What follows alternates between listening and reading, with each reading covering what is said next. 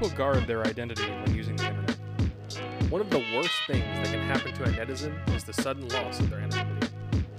Why is this sudden loss of anonymity so heinous? What factors contribute to its severity?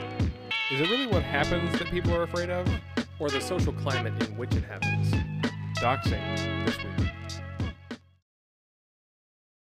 Philosophers. Philosophers.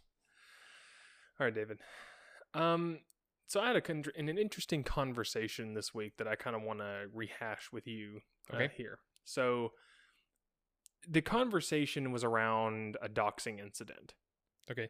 And I understand doxing to mean when someone's internet persona or identity who operates under a false identity on the internet, or I don't know. A pseudonym. A pseudonym, yes. And it doesn't have to be on the internet, but nowadays that's typically what people mean when they refer to doxing. When their real identity is made public, or widely and associated available. with their pseudonym. Yeah. Exactly. Publicly associated with it, yeah. Exactly. And in the particular incident we were arguing about, me and this other individual, the person had already left breadcrumbs that I would consider to be public. Like, for example, they for example had posted on their pseudonym a long time ago private information, or like they had their private information on the profile of their pseudonym a long time ago and then removed it, and then it had kind of gone into obscurity. Right. So it wasn't so much that this person, it wasn't so much that someone had gone and spied to find this information. They just looked it up and then found it in an archive somewhere. And then presented their evidence to the public for everyone to see.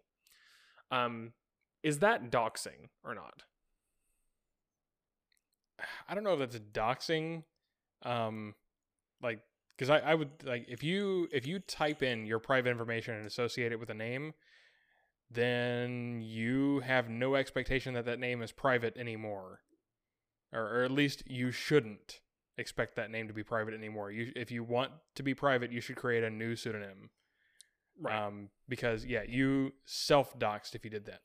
Right. I would tend to agree with you as far as that being the technical definition of doxing. That person self-doxed themselves, right? However, I feel like the word gets used when anytime someone who is attempting to operate anonymously, there's this violation of the spirit of the thing, right? Where even if I didn't do a good job of it, when I'm operating as my internet persona, it's not me, right? There's this idea that if I'm using a softer example would be if I had a personal Twitter account that was linked to my identity in public, obviously, and then I make a new Twitter account with a fake name, and then I'm posting as that. Anything that I do say under the fake name is somehow disassociated from me in private life. I feel like that's the growing assumption, is that we're not mad because, well, there's two things. We're mad because you spoiled that other person's anonymity by trying to make it about them. You try to make it personal. And then the second thing that I think is kind of faux pas about it with doxing is usually the motivation for doing this.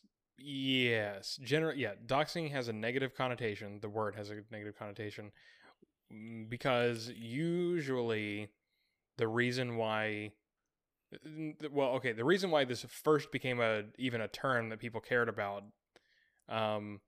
was because people realized, oh, well, if I know someone's actual identity and they cross me, then I can go interfere in their real life. So you end up with cases where, if someone says something that offends somebody else, then someone in their posse might, figurative posse, might call that person's boss and tell them what they said and try to get them fired for it or something like that. Or otherwise, either interfere with their life and either defame them or tell the truth about what they said, but maybe take things out of context or whatever. Or maybe it's legitimate, but regardless, the motivation is to mess with their life in a way that people normally don't expect is possible when you're behind a screen. Right. And I think that's where my part where my stance in the argument starts to grade up against the understanding in the public, because I took the position that even if this was doxing, it's okay. The person who doxed them did not do a bad thing by exposing them publicly. Before I continue into that, now that I've baited the hook a little bit, I'm going to read a little bit about what doxing is, just so that we can have a third source for cross-referencing here. And this is from ye olde Wikipedia. According to the intro to this article, it says doxing, or doxing with 2 X's, is the act of publicly revealing previously private personal information, alliteration, about an individual or organization, usually through the internet. Methods employed to acquire such information include searching publicly available databases and social media websites like Facebook, hacking, and social engineering. Doxing may be carried out for various reasons, including online shaming, extortion, and vigilante aid to law enforcement. It may also be associated with hacktivism. And then, as far as the etymology of the word, because I was just curious about that myself, it's just a neologism for the shortened word for documents, docs. Yes, docs. So the act of handing that person's docs over to someone else is doxing. Doxing, yes. Okay. I'm glad that, philosophers were done. That's all I needed to get out. Okay. So anyway, back to my point. So part of the reason I reached my conclusion initially that this was not a bad thing was, one, yes, this person had already published their personal information online. They self-doxed, right? So I did not feel like the person who found it did anything wrong. Like, they did not violate that person's privacy right. They didn't trick anybody. Right. They didn't dig into places that they weren't supposed to have access to. Sure. It wasn't even morally gray, in my opinion. Like, I think that there's some moral grayness around social engineering, because I think there are ways that you can just convince someone to dox themselves, which that's kind of on the other person, but that's a whole other thing. Maybe we can go into later. But they didn't do any of that. They just took time and looked around the internet and found some documents, and they just did the work of putting them together. Now, the reason, I think, is totally valid to debate. I think it's absolutely valid to call into question the motivation of the person who put these documents together. If they did it for malicious reasons, to say begin a hate campaign, or to harass this person, or to encourage harassment intentionally, then yeah, I think that's somewhat wrong, especially if that harassment bleeds into the real world. And by real world, I mean not online. But I would think that, this wasn't doxing in the first place. So to call it such is kind of false.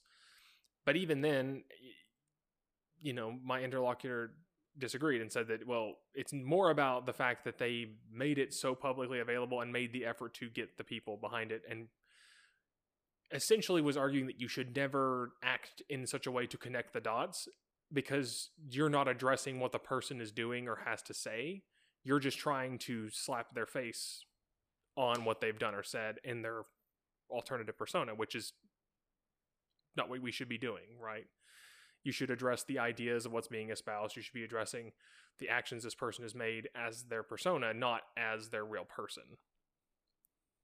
That was like the stance that was taken. That's interesting. Yeah. Yeah, it is interesting, because it kind of, I think, creates this weird world in which, I mean, there's been a lot said in recent years about identity, for example. Yeah. Like, okay.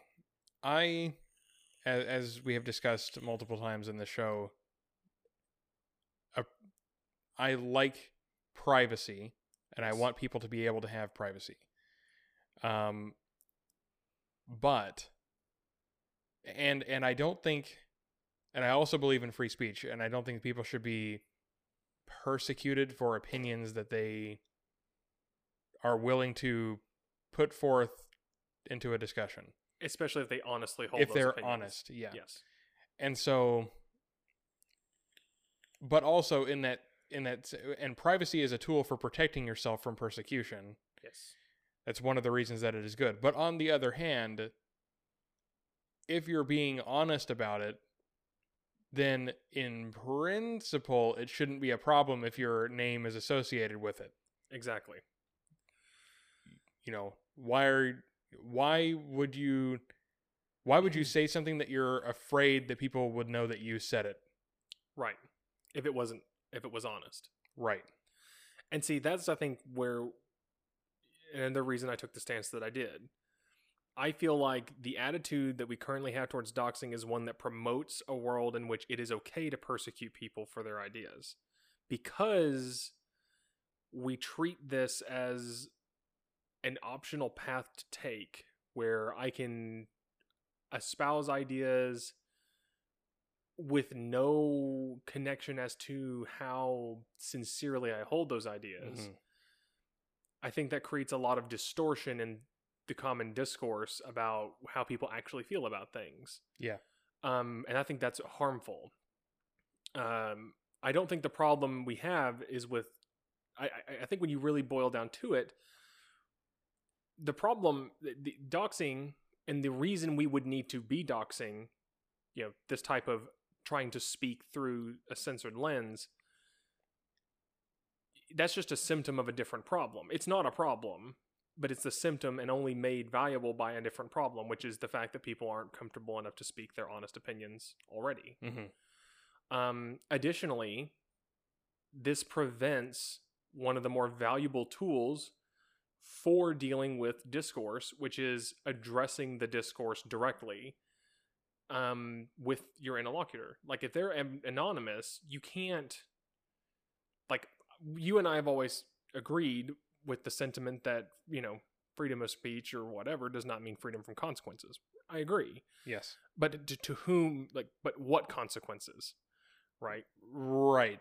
If you call someone a jerk and they decide and they assault you as a result of that, like, that's not a fair consequence. No. Like, they're violating your rights by doing that.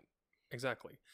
If your government gets involved over something you said, that becomes a problem. Well, yes, that's even worse. That's even worse. But I am okay with social consequences.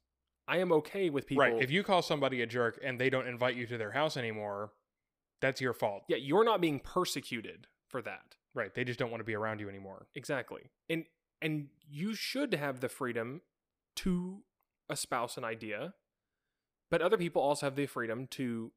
not associate with that idea. Exactly. Or disagree with you, or tell you you're dumb, which I hate to say that now, that I would think it would be obvious, but it is their opinion of what you said that is dumb, which they are free to express. Exactly. It's not, or else you're a hypocrite. Yeah. Exactly. And even better, if you espouse something that's trying to attempt to be factual, it's not an opinion. People should have the right and ability to debate the factuality of what you said, and present evidence against it.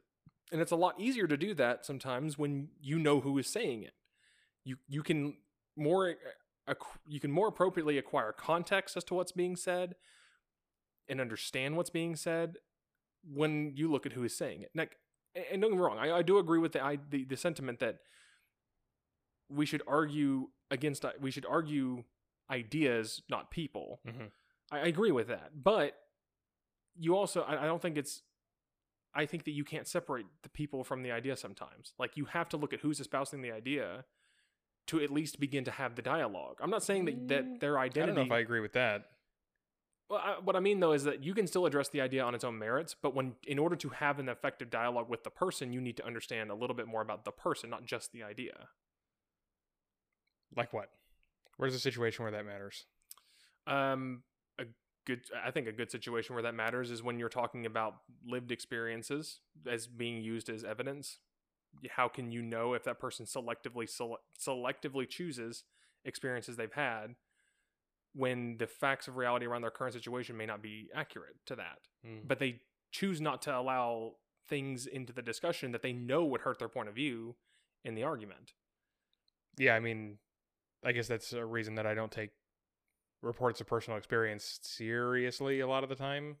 Which is fair, but I think the reason we don't because people do cherry pick those experiences. They'll cherry pick the ones that reinforce their beliefs and omit the ones that contradict them. Sure, but at the same time, those happen to be some of the most seemingly powerful associations with an argument to especially the third party who's, if there is one, observing the I don't discussion. know. I think if you want to do it for a third party, well, and even if it's just a one-on-one thing, like something, this phrasing that I'm about to use might be a little too aggressive for SE, but it's also the kind of thing that you're going for in SE. Get to the point of don't explain to me your lived experience why you believe this, because I don't know what biases are affecting that. But why should I believe you? Would I, acting as a reasonable person, like, if I told you the same thing, is that a good enough reason for you to believe me? Yeah. That's the thing. And I think that's something important to say in front of an audience as well. If someone is saying, well, I had these experiences and so I believe such and so, I'm like, okay, why should any of us believe you? Of course, that's very accusatory language, that exact phrasing, so I might try to soften that somehow, depending on the context. But yeah, that's the question you have to ask. It's like, okay, but like it's not evidence. So a good example I think I could also pull in is when your interlocutor is appealing to the others and they're surrounding the conversation by commonalities of lived experiences that they and the other people in the audience have had that you don't. A good example would be, say, for, I hear this a lot, especially when I'm discussing things with folks who have had military service. If there's anyone else in the room with military service, they can fall back to a story which may be cherry-picked. And in some cases, I know for a fact is cherry-picked. But because someone else has a similar lived experience, they're garnering support based on the lived experience, not on what the factual inevitability is. So, if I was precluded from including other aspects of their experience, but they're not cherry picking, but I can bring them up and ask them, is this true? And if I know who the person is and I've heard, and I've seen evidence of that, I can bring that up in a way to combat cherry picked lived experiences. And you can't always do that. I understand. And I'm not saying that this is the primary reason, but I do think it's somewhat valuable to look at that, especially as our society seems to argue so much around how your identity plays into your worldview and perspective. We have to be able, I think, to not take these identities and use them as the like the sole source of lived experience on stereotype. Yeah, I think for me, the biggest reason why I would care to know somebody's identity during a discussion is just to have a better idea of whether they're just having a laugh. Like, I don't know if troll is the word that I want to use, but troll adjacent things, people like to almost. Yeah, will be dishonest online in order to, try to push some sort of agenda. And so then they can hide behind the mask of their pseudonym to not have to honestly engage with, or like own up to what they're saying. And if it's later called out to not be true, it's like, well, you can't go track that person down and say, hey, I found something that contradicts your claim here. It's like, that person's gone now. Sure. And they are probably saying something else to somebody else now. Right. Well, and I mean, how do you take the story of the boy who cried wolf and apply it in the modern internet when the village is the world and not everyone comes out to see the wolf every time? You can kind of just do that in perpetuity as long as you don't garner a reputation as the person who cries wolf a lot. Yeah. Which you would have to be able to tack it to their identity to do. Right. So yes, having your words attached to your identity makes you be more honest. Yes. Because you wouldn't risk the consequences for something you don't actually think is true. Right. Or you would change your argumentation if you weren't certain as to the truthfulness of the claim you're about to make. You would say something along the lines more of, well, I mean, what do you think about this that I've heard from someone else? I haven't personally validated that it's true or not, but I'm inclined to believe you would disclaim what you're about to say. Yeah. Which is, I think, a lot more valuable because we can actually talk about what we're really wanting to talk about. Not whether or not you believe it's true or not, but the truthfulness of the claim itself.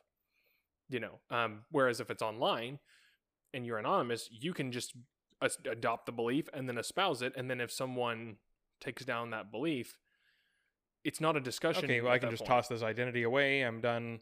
Mm-hmm.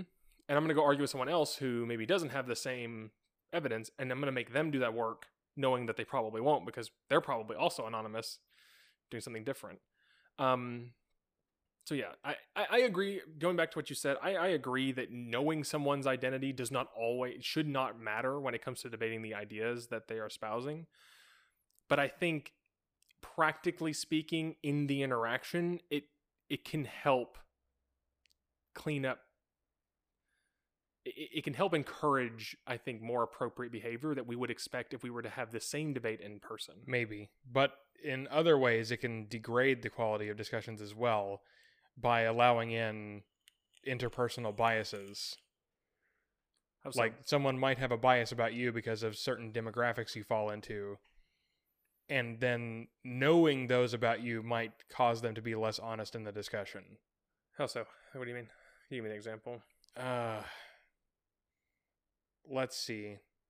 I don't know. Maybe someone is talking about some sort of political thing, and if they know that you are someone who has identified as a libertarian, let's say, then they'll just write off what you have to say because of this, their idea of what that means. So they'll let their biases cloud their willingness, or not cloud, but inhibit their willingness to hear out your opinion because, well, you're just one of them. I mean, I do agree with that, but I do think that more often than not, the people you see who LARP online as a false identity, Mm-hmm. they lean their false identity even harder into their belief base than they do personally. I don't walk around with the anarchy ball tattooed on my forehead, but I might have a profile that has that as its profile picture that's anonymous. Mm-hmm.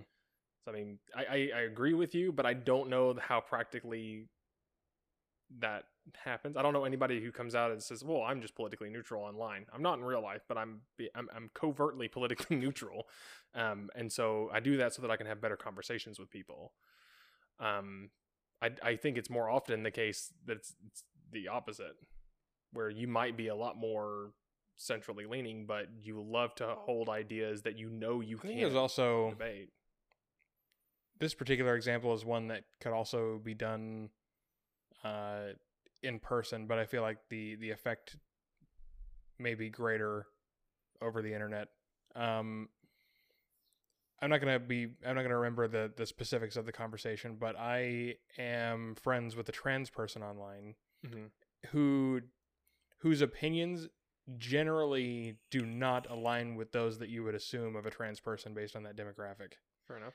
And so she will often get into discussions with people who disagree with her, and will make assumptions about her based on her opinions, and then there is a very powerful effect of revealing, well, actually, I'm in this demographic. Yeah, that's fair. I think that's absolutely, that absolutely does happen. Yeah, I can see that as being. Or like I've seen this with black people as well. Like on the internet, you can't tell what color somebody is. Usually. Unless their identity is associated, or sure. If they reveal that about themselves. But you can't fairly make an assumption about what somebody looks like if all you can see is a screen name. So right. I've seen that as well, where someone will say, well, you only hold that opinion because you don't know what it's like to grow up poor and black. And it's like, well, actually, I am black and I grew up poor. So right. But I mean, don't you think that the stereotypes that exist for that reason are because the only people who hold those views are the ones who maybe don't go around and act anonymously? I don't know. I mean, I think that's the problem. That's the nature of this problem, is that it's kind of it's a self-feedback problem. It feeds the stereotype, yeah. Yeah. The stereotype exists, so the power in revealing the opposite of the stereotype only exists because the stereotype exists, and the stereotype exists because those who feed into the stereotypes are the only ones willing to be honest. I'm not saying that entirely. I'm sure that there are definitely people who operate online as themselves without an alternative persona. Well, there are people who operate as themselves in person and do this, but yeah. Sure, but that's you have less reach in person than you typically might online. Or it's different. The footprint is definitely different. So I guess the point I'm trying to get at is, I wanted to think through what would it be like if we, as a society, took it as a standard. I would never want this to be enforced, right? I don't want to be issued a login. I don't want to be, you have to put your kid's gamer tag on their birth certificate or their Twitter handle on their birth certificate, I don't want that whole thing to happen, or that you have to provide your social security number whenever you want to log into a website. Oh, geez. Yeah, I don't want that necessarily, but that's not so much because I'm not wanting people to know it's me online. It's because I don't want a database to easily be able to put that information together. Right. And I would love to have the option to be anonymous. I think having privacy, I'm not saying we should get rid of privacy. I'm not saying we should get rid of anonymity either. I'm just saying that I think too much happens in that space, and that space should be reserved for when things are bad, and we should address the problem of why do people feel the need to be anonymous? Right. Yeah. The fact that people want to be anonymous is indicative of other issues. Exactly. Yeah. Why are you afraid for people to know your identity? It's because you think that people are going to try to hurt you if they know who you are. Right. And that's a problem. And so why do they want to hurt you? Something is wrong if people want to hurt you. And this is another thing that, I don't have a whole lot of evidence for it yet, and it's not well thought out, but I think a part of the reason people feel like they need to be anonymous online is because they feel like they're in the minority of an opinion. Yes. When in fact, that may not be the case. Yep. Because we've seen it, especially on the internet, where there's segregated spaces where, and we even call them as such, the Twitter sphere. You might be a minority on Twitter, but you're not on Facebook. Right. Everyone kind of acknowledges that Facebook tends to be a more conservative platform because older people use it, and there's a correlation between your age older and being more conservative. Yeah. Right. So I can take an opinion and post it on Facebook, and also Facebook operates differently. Facebook, at least initially, operated on the premise that you should be friends with people in real life, and you should be yourself on Facebook. That's the whole point. Yes, that was the point. And there were rules against having false personas on initially, on Facebook, at least. Yeah. I don't know where that still stands. Whereas no such thing on Twitter. Twitter is all about, I don't like Twitter at all. I haven't since its inception. I think the idea of say what you need to say in 144 characters, which I think has been upped since then. I don't know. I don't use it. But, and it has no, that's not how people interact with each other in real life. Yeah. The microblog is a weird format. Yes. I think it's a very unnatural format. Right. Just have a blog.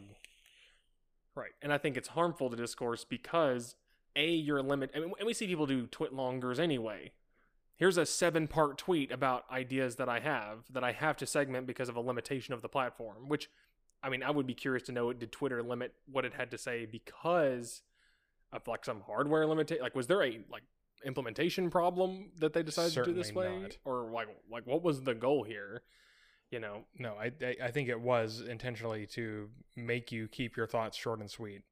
But I think there could be a place for a microblog. It's not for me, but I can sort of see the appeal in something like that. I think the problem is that people have just grossly misappropriated it. Yeah. When you want to actually have a discussion about a serious topic, a microblog platform is not the place for that. No, I feel go anywhere else. Yeah, and I feel like also the way Twitter is structured, it's more about the topic. It's all about the hashtag. Yeah. What are people talking about? Not so much what are they saying. Right? Yeah. And that's why I think when you look at the Twitter homepage, it's here are the top 10 things trending in your region. It's not the top 10 people, not the top 10. Yeah, it's always been about the hashtag. Yeah. Yeah, it's what's being discussed, not what people have to say about it. So granted that this ends up happening anyway. There are hashtags that really succinctly boil down a message. F this person as a hashtag pretty much succinctly boils down the point.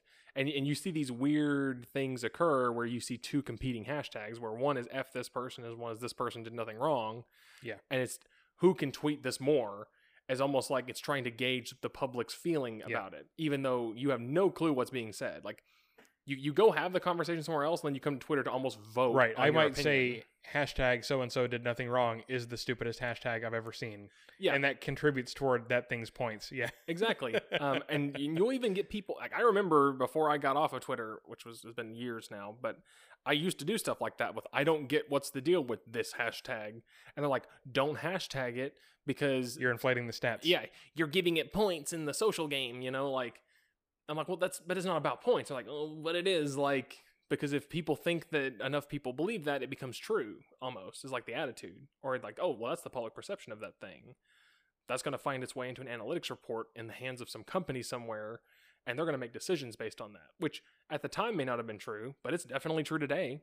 I mean, I think that definitely explains why you see... that's kind of a problem. We should burn Twitter to the ground, honestly. So Really?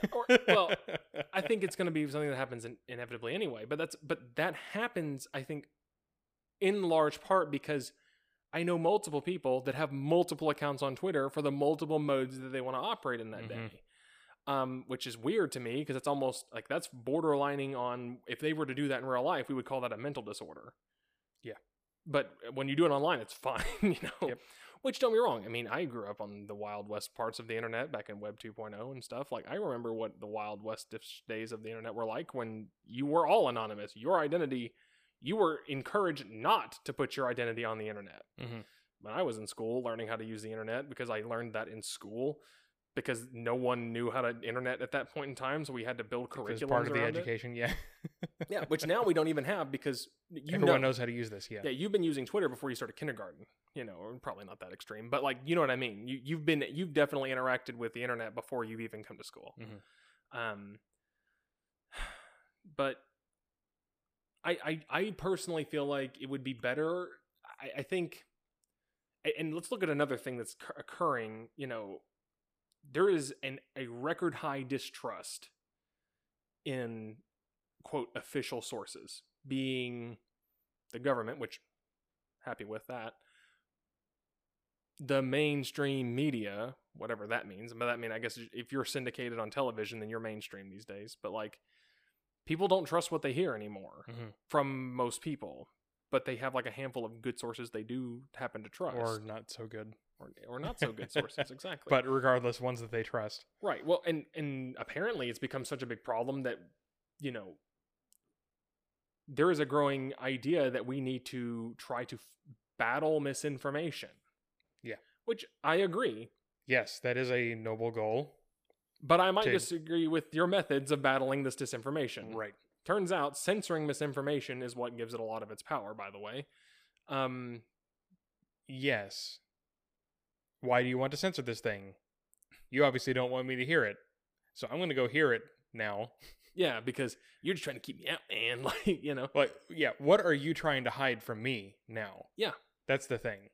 People are curious. Mm-hmm. And people who otherwise may not have even cared about the thing, now that you are going out of your way to hide it, they will go out of their way to find it. Right. Yeah, and they'll hate you for trying to hide it from them. Right. Because you think that you know what's best for them.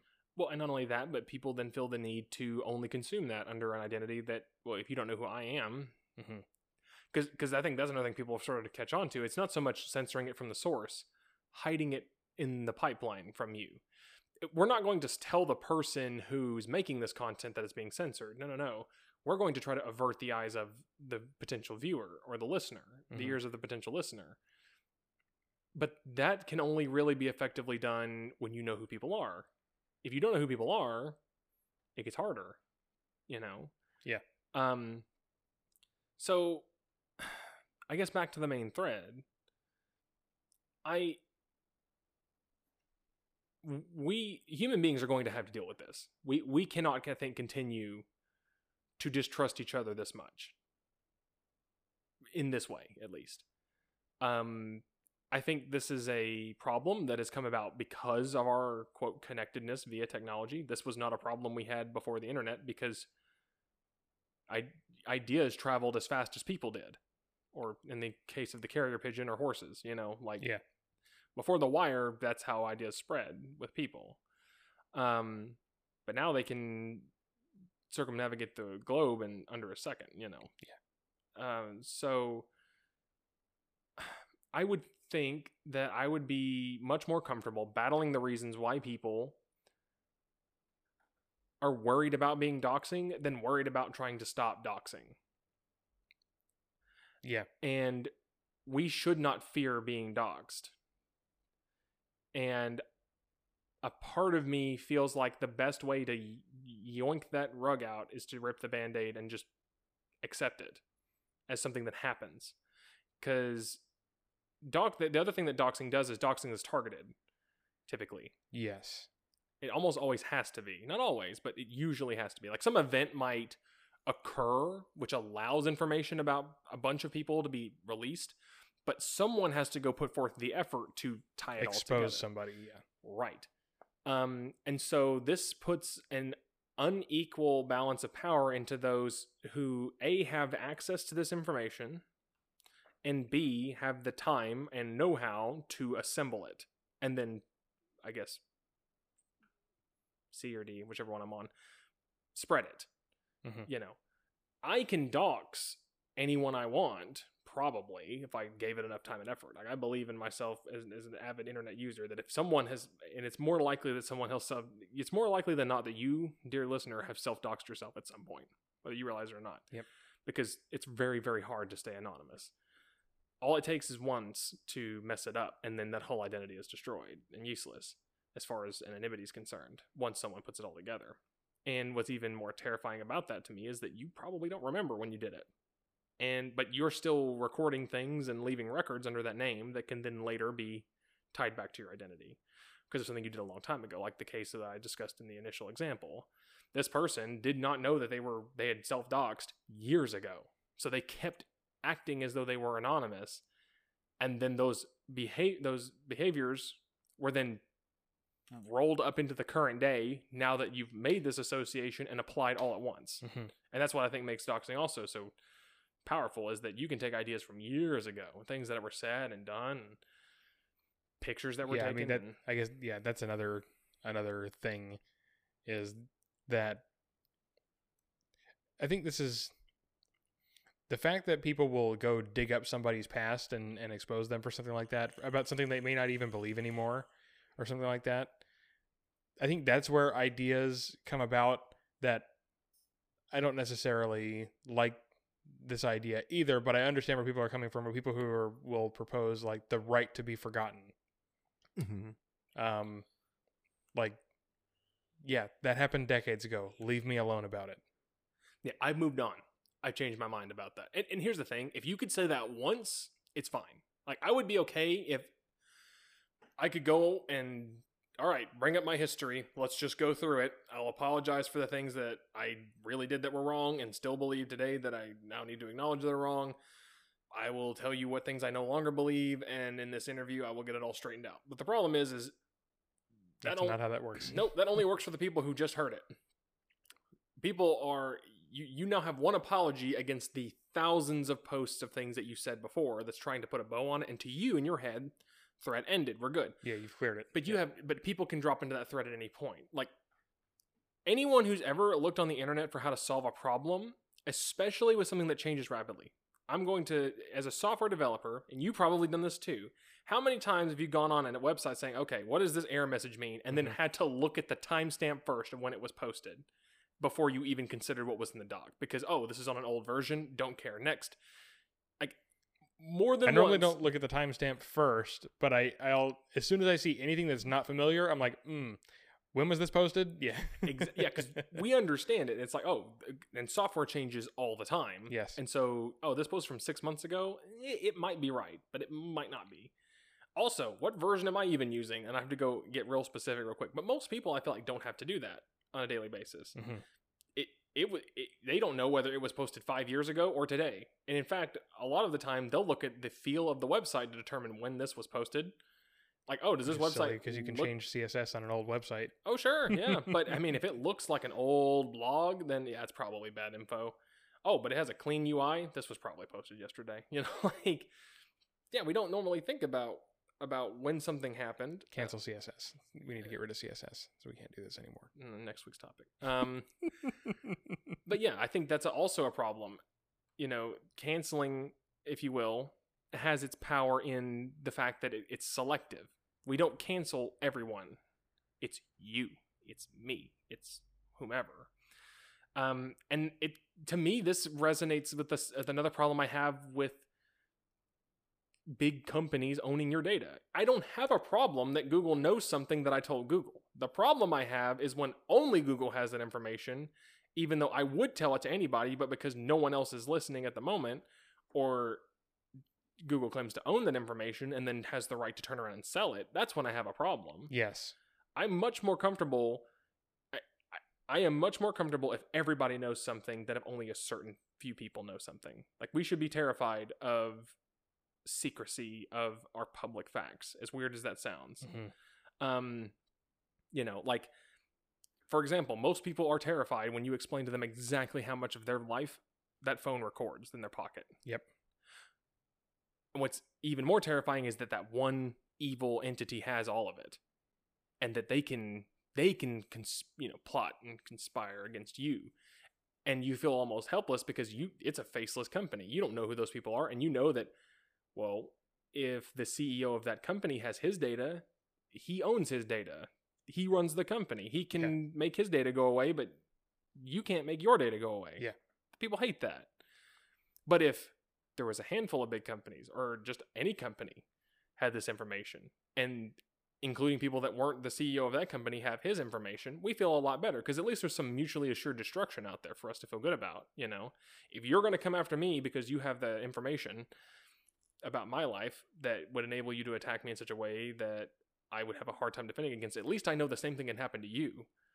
You know, we feel a little bit better about that. Mm-hmm. You know, as terrible as a strategy as mutually assured destruction is, there is some solace in it, you know? Yeah. But I feel like doxing goes along right with it. You know, I would hate to, and it's also a race, who to cancel first. Because, you know, we have this idea in our heads that, oh, well, if I reveal who your identity is first, everyone's going to spend way more time consuming your new identity and trying to backwards apply it to everything that you did, so that if mine comes out afterwards, it gets put on the back burner and something more important will come along before they're able to do it.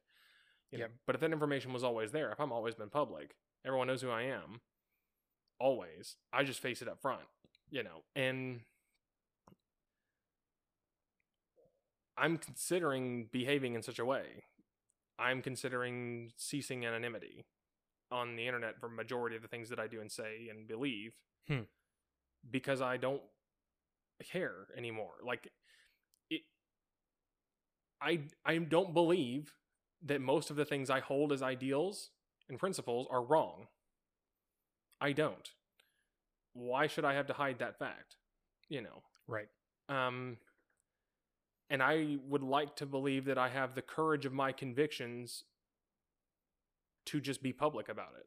Sure. In the same way I would with anyone I would run into at a grocery store and a coffee shop, which, to be fair, could easily just go put my identity with the idea that I espoused to them on the internet anyway. You know, and I feel like there's a power to be wielded in when I go into these online spaces as myself and I speak about an idea that I have, and when someone wants to counter my idea with something that I think is just BS or distractionary, to be able to say, look, I'm speaking as me. And you're wrong. And you're wrong. I'm not hiding the fact that I believe this. Why are you hiding who you are about what you believe? Like, what is so wrong with your idea? Are you embarrassed? Yeah. Are you embarrassed? Like, I think there's some power to that in being able, and hear me out. And I'm even uncomfortable changing my mind in public as me, because that's valuable. I think that's another thing we lose. I think, you know, a good example, say someone was a member of a certain racist group that everyone agrees is racist, whatever, or other bad quality. I'm going to use racism because that's one that I think most people... Pretty much everyone hates that. Yeah, that's a safe... Yep, F those people. Yeah, so we're going to... And you are part of that group, and you operate anonymously under that group.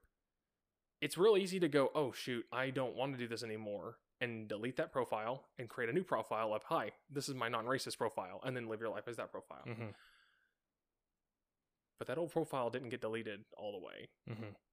By not fessing up to what you did at the time, and it's just like anything else. If I came to you, David, and said, David, I'm really sorry, but I accidentally broke your windshield with, something that I did. That's a lot less bad than you walking outside and seeing a broken windshield yeah. and then having to find out who did it and then finding out it was me. Like, and that's unavoidable. I think, because then the question always is, why didn't you tell me? Yes. Yeah. Well, it would have been so much better if you would have just told me and I could have owned up to it, fessed up, apologized, paid for it, and be done with it. Then it moves into the past and we can continue having a positive friendship and relationship. But if I hide it, now it's that trust is broken. Yeah. And I don't expect us to go into the future with everyone trusting everybody. I think that's just no, absolutely naive. not.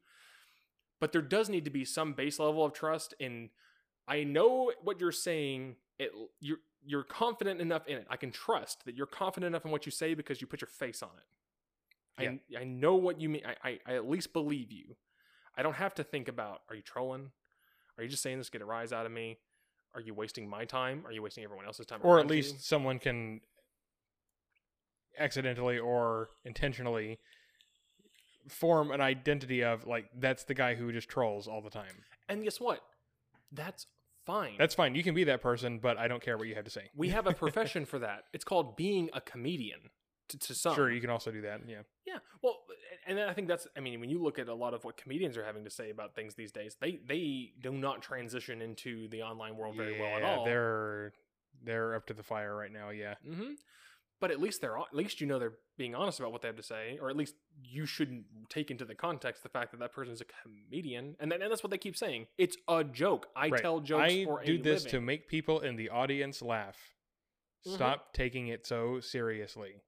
Or even some have come out and just been really honest about the fact that, yeah, I say things that you hate because you click on it. That simple. I troll because you can't stand to not let it be unheard by your ears. And I get paid when you do. And they're as honest as day about it, and people hate them even more and just keep watching. But at least at that point, I would absolve that person of what they're doing at that point. Right. You are no longer at fault. You don't have to listen to me, so spin the dial and listen to something else. Yes. But no, at the point in which they just are as blatant as day, I do this because you're mad. And then the person goes and listens to them again. That is the point in which I think there is no ambiguity about who is wronging who there. The person who's listening is wronging themselves. They are not being wronged by the person who said it. Because that person told them, hi, by the way, my whole goal and intention, like the playbook's out there. You're just an idiot for not reading it or understanding it. Or you're entitled to thinking that, well, I should be able to listen to whatever I want and it fit whatever I want it to mean or believe. Like, that's just raw entitlement that I think anyone could just see. It's like, I don't think... Find me the person that believes that that's actually how things should be, and we can have that discussion. I doubt that person actually exists. I bet I could find somebody. You probably could, but once they are... I just can't... That would be the easiest debate of the year, is if someone actually stood in front of me and held that position honestly. I would have... The hardest part would be actually getting to the point where I believe that they actually believe that. But if they do, then, okay. Your opinion offends me. Go away. Yeah. Sure. Okay. Does anyone else in the room think that this person has a legit point of view? Does anyone else want to live like that? No? Okay, you need to now be aware that you are the outcast because of your choices and what you choose to believe, and that I'm sorry.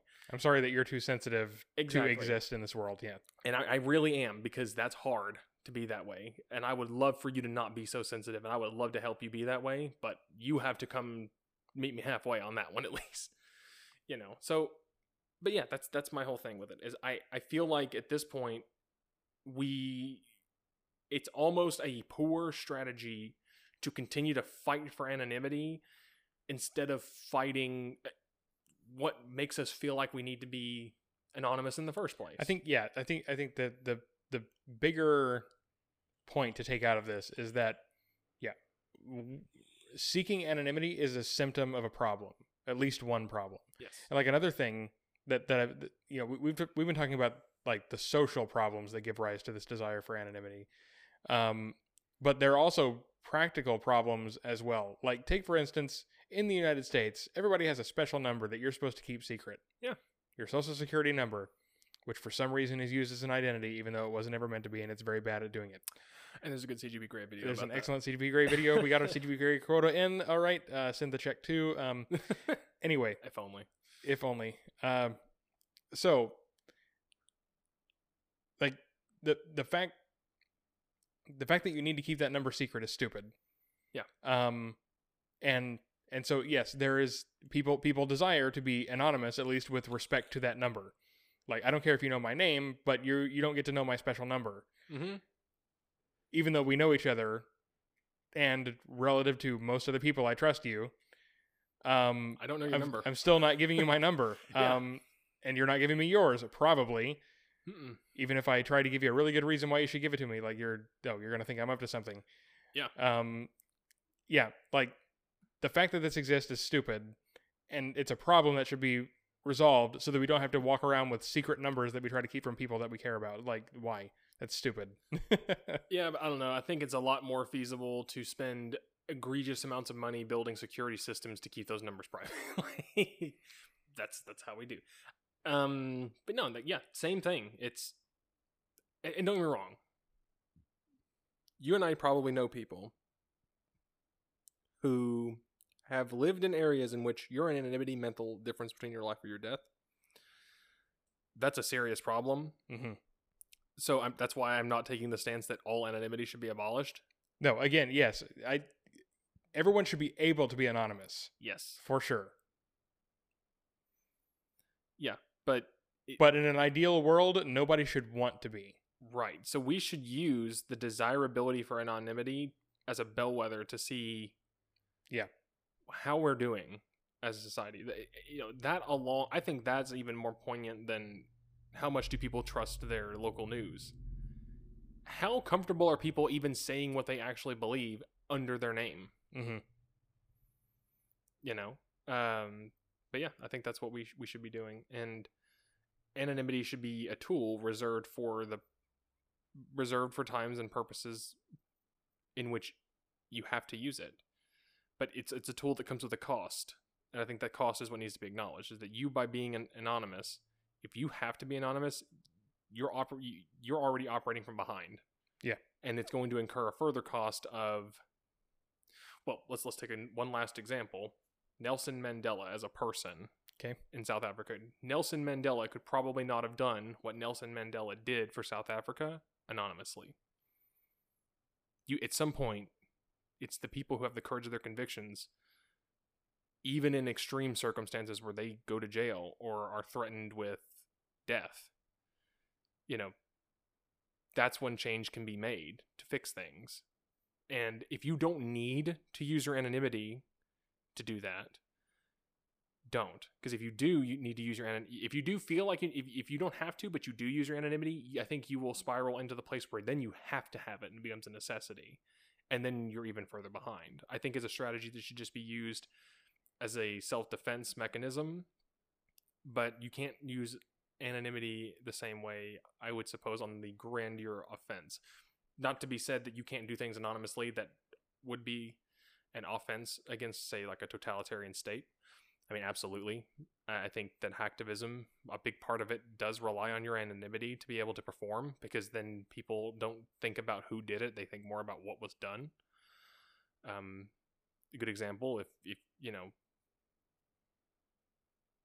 we don't know who leaked a lot of information about certain things, like go on WikiLeaks. A lot of them don't have the names of who said it. And it's really hard to tie someone like Julian Assange, for example, to it, because he didn't discover that. He just posted it. Right. For other people. He just shared it, yeah. Right. But I mean, there are tons of things on WikiLeaks that very few people know about, but a lot more people know who Edward Snowden is. Yeah. I think that's the point I just kind of want to get out with that. So, yeah, I'm still considering it. I don't know. I'll probably think more about it and might update about it in the future, but I do not feel like I need to be anonymous. Then why do I behave that way? And am I going to make things worse by continuing to behave and act anonymously? Yep. And maybe this is something you should think about. I'm not going to tell you what you need to do. I'm just providing a perspective, and hopefully it'll give you something to think about, And I wouldn't ever recommend it necessarily, because A, it's not my place, B, I'm not even doing it yet, but I'll let you know how it goes if I decide to. So, but yeah, that's all I really have to say on the matter at this point. All right. Philosophers.